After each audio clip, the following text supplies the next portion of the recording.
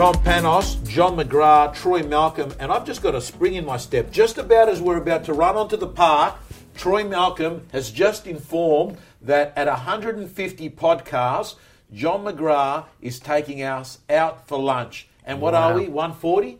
This is 139. 11 to go. That's perfect. I'll be on holiday. At Christmas, I'll be on holiday. So we should be right. 149, Tom. I got it wrong. This is extraordinary. So now, what I'm excited about, Troy, you've just shown us this top podcast episodes thing, which you very kindly printed off the internet. We've rated 9 out of the top 15 business podcasts in the last week. Or is that week or month, or what is it? The last week. Business news podcast. So 9 out of the 15. Very, very lucky to have the popularity. Having them as most popular podcasts on God love all you listeners. Thank you very much. I'm and look at the competition. Humbled and honoured. The Wall Street Update, extraordinary. Okay, the next one is the Shadow Courts edition. Not as good as the Wall Street Update. Jeez, no wonder we got 9 of the top 15. What is that? Shadow what? The Shadow Courts edition, something to do with the court system. Then we've got US politics. The thing that I'm interested here is, Troy, we are industry specific. So we simply don't have 8 billion people that care about listing and selling real estate. We got a group of people, and let's call it 40 to 50,000 in Australia and New Zealand. The other one that I love most is on our actual iTunes page. There's 61 people that have gone on and rated us and taken the time to write comments about what they love about the podcast. So keep them coming on, because I get a massive kick out of seeing people reading, watching, learning, and then writing reviews on the podcast. I think that's enough self-recommendation for one day. Well, no, I just think that's really cool. No, it is good. It is good. I think it's just we're on track. So people on iTunes can go in there and just say, we love the podcast, it's outstanding, or if they don't like it, they can also do that, but we wouldn't be that's not our business to encourage people to go in there. And you know what I love here, Troy? Episode 135, Multiple Offers, is number 5. That's so important for everyone to go and listen to that. Well, Sarah from Phil Harris, who has to be the most talked about agent on $1 Million Agent. Love Sarah. I love Sarah. Sarah told me that she thought that podcast was so useful because it's a difficult subject. I mean, so many people get upset in the process of multiple offers. The buyer that buys it gets upset. The person that misses out gets upset.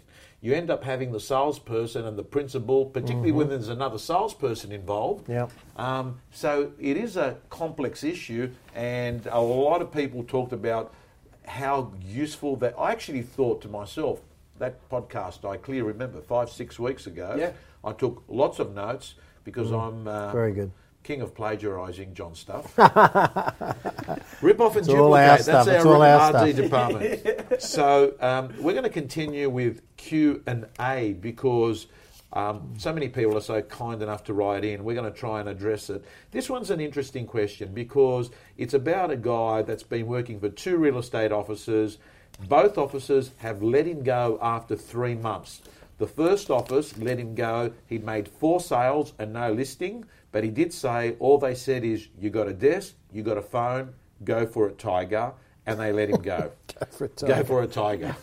Right? Did he write that or you added that in? No, I added that in. He's ad-libbing. I added it in. You got to understand, I add value to the podcast. I create context to the podcast. You guys just treat me as this... Right, anyway, let's move on.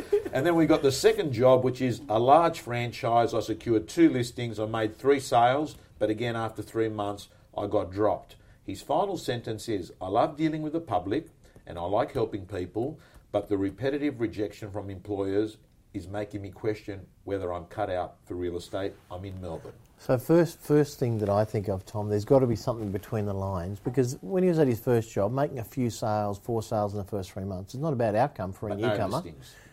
But no listings, but still, if there were 4 genuine sales. So I think the important thing is sometimes you've just got to not look at your numbers, but how are people finding you as a person, interacting with the team, customer service, those sort of things.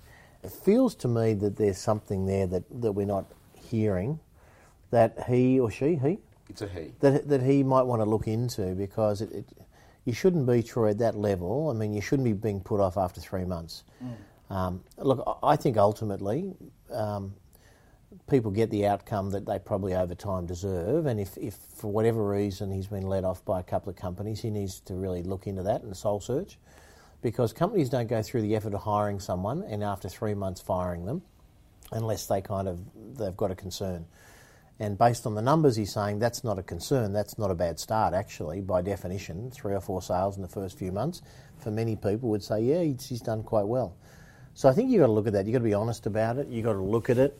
I like the fact that he's obviously a listener of ours. It means he's looking to enrich himself and learn some new stuff. I love the fact that he's had the courage and the proactiveness to write into us, ask for some advice. But I think, you've really got to have a look and say, what else could have been the reasons they put me off? Because I don't think performance would have been the only reason, because his performance wasn't too bad. Troy, what do you think? I agree. And sometimes it's the hardest question to ask yourself. If you look in the mirror, what could I be doing better? Because I revert back to, is the culture or the environment cohesive to being a great agent? The numbers are there, so the activities are being done. It would be more about, am I working with my peers to the best of my ability? Yeah. Am I doing the right activities at the right time? Now, business, as we all know, we go into different offices and there's certain expectations in different offices. One may be turn up on time or turn up early. The first half of the day is all about prospecting. The second half is about appointments. If you're not doing those activities to tick the boxes with your leader, it can sometimes be distracting, and you'll be held accountable for those things not in the right light by that principle. So one I can get, if you've been put off once, but put off twice in short space, to me there's a message there. So I think, be honest, have a look at it, and try and assess what you might have been doing that might have not been what people were looking for. And maybe sit down with both the principals of the office. Or ring them up. Yeah, if he's left, probably ring them up. Yeah. And actually say, apart from my sales results, what's the best feedback you could give me? Because I agree with both of you. Those results there in 3 months are not terrible. I mean, 4 sales, and in the second one, 2 listings and 3 sales. But sometimes, whether it's a cultural fit in the organisation or whether the business feels that the customer service side of it to the business in the long term is not a good fit. But having said that, you must have seen people that have gone into an office. I mean, a classic line I heard the other day, I was training at an office, and it's an appalling statement for a principal to make, but he did make it. He said, Tom, don't worry about that group over there, they're dead wood. And I looked at him and I said, were they dead when you hired them, or did you kill them? I mean, because it's one of the two, right? So there can be instances where you've got a principal. That's terrible. It's terrible, isn't it? It's terrible. But I think the question I asked is a fair question, because you've either hired poorly, or you've actually bad management and made that person that way. The first thing I say if I'm a principal is you never disparage customers, clients, staff, community, anyone. So it's interesting. Well, that sort of goes towards what I was going to say to our question writer was the last bit. Definitely, I like your advice. Ring the client up, ring the ex-employer up, and say, look, really appreciate the opportunity you gave me. Sorry it didn't work out. Just be really good if you could be very honest with me as to why you think it didn't work out. And second or third thing is choose your next employer well. Make sure you're with someone where the values alignment, cultural fit, that they're going to hang in there with you and John, teach you and train you. I'm going to put you on the spot, and then I'm going to come to you, Troy. You're 19 years of age. Knowing what you know today, if you had a checklist of the ideal employer that you'd be looking to starting with, what are the first things that come to your mind? It was exactly my question. Right. If you were starting out today, what would attract you to different businesses? Values. So firstly is, they're trying to hire you, but you're trying to hire them. So I think you need to make sure that there's a values alignment, because sometimes people start for companies and then I hear them say things like, these people just don't tell the truth all the time and I feel uncomfortable. I think you need to discuss your values system and standards and make sure that there's a good fit there. I think it doesn't really matter whether you start for a small or a big company. What matters is you start with a company that's going to mentor you and provide you the kind of on-the-job coaching and training, or formal coaching and training, Tom, can be either. Some companies are big enough, they have training divisions and training people. Others are small, but the principal puts you in their car and takes you to appointments, and that's your training. Doesn't really matter, they're both effective. But I think, someone, an environment where you feel comfortable that your values and what's important to you is going to be respected, and a place where you're going to get appropriate mentor opportunities. I think that's it. John, how do you feel about that first employer that he said, you've got a desk and a phone mentality, which is what I sort of summarised, desk, phone, go get them, Tiger. Would you work for an agency that had that approach in your first role? Well, look, that's not ideal. That's not ideal because, as I just said, you want someone that's going to put the time in and effort to sort of train you the right way.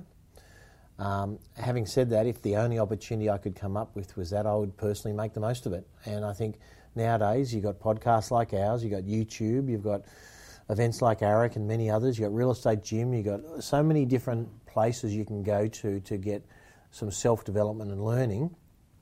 Put it this way, Tom, I wouldn't let that stop in the way. If I couldn't find a company that was able to coach, train and mentor me, I'd definitely be finding it in other methods like we do. Because it is quite different. Like 25 years ago, everything that you just mentioned was not available. It was pretty much try and get your hands of that book, How to Master the Art of Selling by Tom Hopkins, and try and convert that into Australian. Correct. But not in 2016. 2016, there's no more blind dates with information or training. Lots of options nowadays. I'd team up with someone as well. If I was 19, starting out, I wouldn't want to become an agent straight away. And align yourself with what we call a CSM or an assistant. I would definitely get into that EBU structure, because my best training was actually on the job. The formal training that I've received at McGrath, fantastic. My best training was spending time in the car with John, spending time in the car with Scott Kennedy Green, spending time with Hamish and Bethwin.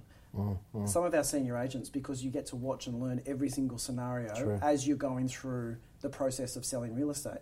And you meet certain thresholds. So as a blue CSM, I started out doing buyer calls. Red CSM, I was doing marketing elements, administration work, checking contracts. All that stuff is paramount. You can't go in and expect to sell straight away. It's very rare. You can do it, but you're like a unicorn. You want to start out and get the best training you can ever get. And nowadays, because EBUs, which I think, we were talking about this earlier today, you and I were talking on the phone about, we think Lee Woodward kind of pioneered in Australia EBUs. Well done, Lee. Lee's one of our great friends of this show and this company, and a good friend of yours and mine and Troy's.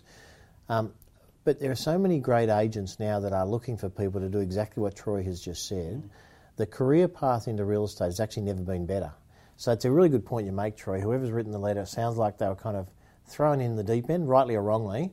Maybe going forward, look for a role where you are going to be under someone's wing. You can learn. You can spend 3 or 4 years learning.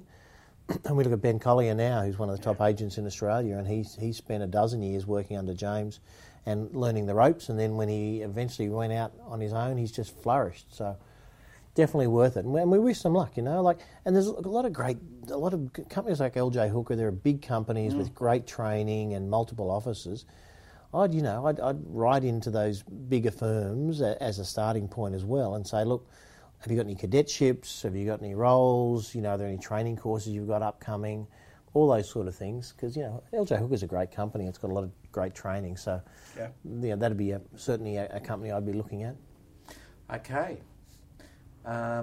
Next question, and we might make this the last one. And this is from Donald Gibbs, who's an amazing agent, writes over $1 million from New Zealand. By the way, he's LJ Hooker in Auckland. What one activity will you never give up, no matter what? Look, I think as an agent, assuming Donald's talking about as an agent, Tom, for me, the lifeblood of being an agent is listing. And I think you've got to have your finger on the listing pulse, because that creates the stock. And you can delegate buyer inspections and you can delegate auctioneering and some of the other activities. But I think being firmly focused on the listing side, I think is key. And managing vendor and client relationships and expectations is a hard one to delegate and a dangerous one. So I think that if you're at a stage of your business where you're in momentum and you think that it's the right time to delegate, I think I've seen prospecting delegated effectively. I've seen buyer viewing showings delegated effectively. But I think when it comes to the listing and client management side, that's something you've really got to hold on to very, very effectively. So that's what I'd be looking at, building those. And then the after the sale relationship, I hear a lot of people, they delegate ringing the agent's past clients. So it'd be like me ringing saying, oh, Tom wanted to just touch base with you, see how you were and whatever. I'm thinking, well, if Tom wanted to see how I was, he should have rung myself. So I think past client follow-up, if you're genuine about wanting to build an ongoing long-term relationship, that's not a delegation type activity. I'd be delegating more new prospect opportunities. Okay. I'd never give up OFIs. Being present at the OFI appointment, especially on a Saturday. As many Open for as inspections. Open for inspections. Sorry, the inspections of the home. He talks in shorthand sometimes, doesn't he? It's amazing. CSMs, red, blue, CSMs, OFIs. And I find it intimidating because it makes it feel like I'm actually... He's a man on a mission. He's moving quickly, young man. I would just never give up on that. No. I just think it's the one thing that you get to be in the community. You're talking to buyers, you're meeting people, and you've got a presence. point. Your name is associated with that property. It represents the standard of excellence for that property that you're showing. You need to be there. Good Even point. if it's only for a short allocated time, and you've got someone opening the property, a CSM, client services manager, or assistant opening and closing the property, you still need to have a presence. You're there. on fire today, Troy. You may not need Tom and I to turn up next week to the podcast. You can just handle it Mate, solo. My microphone's on this week. That's the nice thing. No, just joking. 3 points goes to Troy Malcolm, 2 points to John McGrath. Tom Panos goes to 1. You're leading the Dally M Awards. Are you still checking audio levels, or are we on we're today? good. Have we No, actually we're good. started? We're We've good. started? Yeah, we're recording Okay. today. We're recording. Yeah. We haven't wasted 15 minutes there. Whilst we're on the subject on open houses, I thought I'd share with you, and it was Matt Lancashire, an extraordinary agent from Ray White New Farm. Spring at ARIC next year, right, isn't it? Yes. Next ARIC. Yes, well, that's the first one that we're going to release and let people know. Now, John, Matt Lancashire, some of the stuff that Matt Lancashire does at Open for Inspections is quite extraordinary. He will take photos of people's shoes outside of the Open and text it to his vendors who are sitting at a cafe waiting to see, and he'd say... This is when they've taken their shoes off, is it? When they've taken their shoes off. All right. Yes. No, so That's let's be just photo after clear. photo of Let's shoes. be clear. Do not take your mobile phone and try and take photo shots because it will make Weird. buyers That'd be concerned. weird. So what he sends it to the vendor So what to he say does is we've when got... people saying, as you can That's awesome. see, we've got buyers there. He'll even take a quick photo. If the open house has got a lot of people, he'll send a message love with a that. photo and saying, great news, there's Oh, I 10 love people in the open house already. And I think that we That's sometimes great. take for granted that vendors are Tell you what we waiting. could also do is do a little 15-second video. Yeah. Just a little nowadays, iPhone video of, a busy house, people there asking questions. Send it. I love the idea of keeping the vendor engaged. Live and updates. Yeah, it's fantastic. Well done. No wonder he's one of the best agents in Australia, and we're looking forward to him telling us that and many more tips at ARIC next year. Okay, so guys, great to see you again. Those stats are fantastic about $1 million agent. Who knows whether it's Google, IBM, some big company surely is going to come along and say, we want these stats. We're going to give you guys $253 million. But till that time happens... Takeover, you think? Well, there you go. There you go. Multiple Called it. bidding. Called it. Multiple offers. We'll know how to handle it. Episode 136. I'm just having a look at this. That logo, I've got to say, those colours do look good. Designed there, John, Tom, Troy. Troy came in 1 year after the event. Troy's name. He's on the line on the bottom by himself, so That's right. we're all mixed up here. Save the best till last. Thanks to REA, our sponsors, of course. And now that it's come to my attention that we have people in other parts of the world, in Asia and America, REA is very heavily invested in both Asia and America. Absolutely. So in terms of the global real estate, Italy, there's no Italy. REA owns the number Move in one or America, two. iProperty in Move, in Asia. iProperty. We've got Hong Kong here. There's Luxembourg, which is not on here. So we need some Luxembourg listeners from REA. REA should send this to their customers in Luxembourg. That would be good. Boost our numbers. Get a better offer when someone tries to take us over. Okay, well, guys, it's great to see you again. We're going to see each other next week, and we're going to unpack another great subject. So until then... See you then. See you guys. See you guys.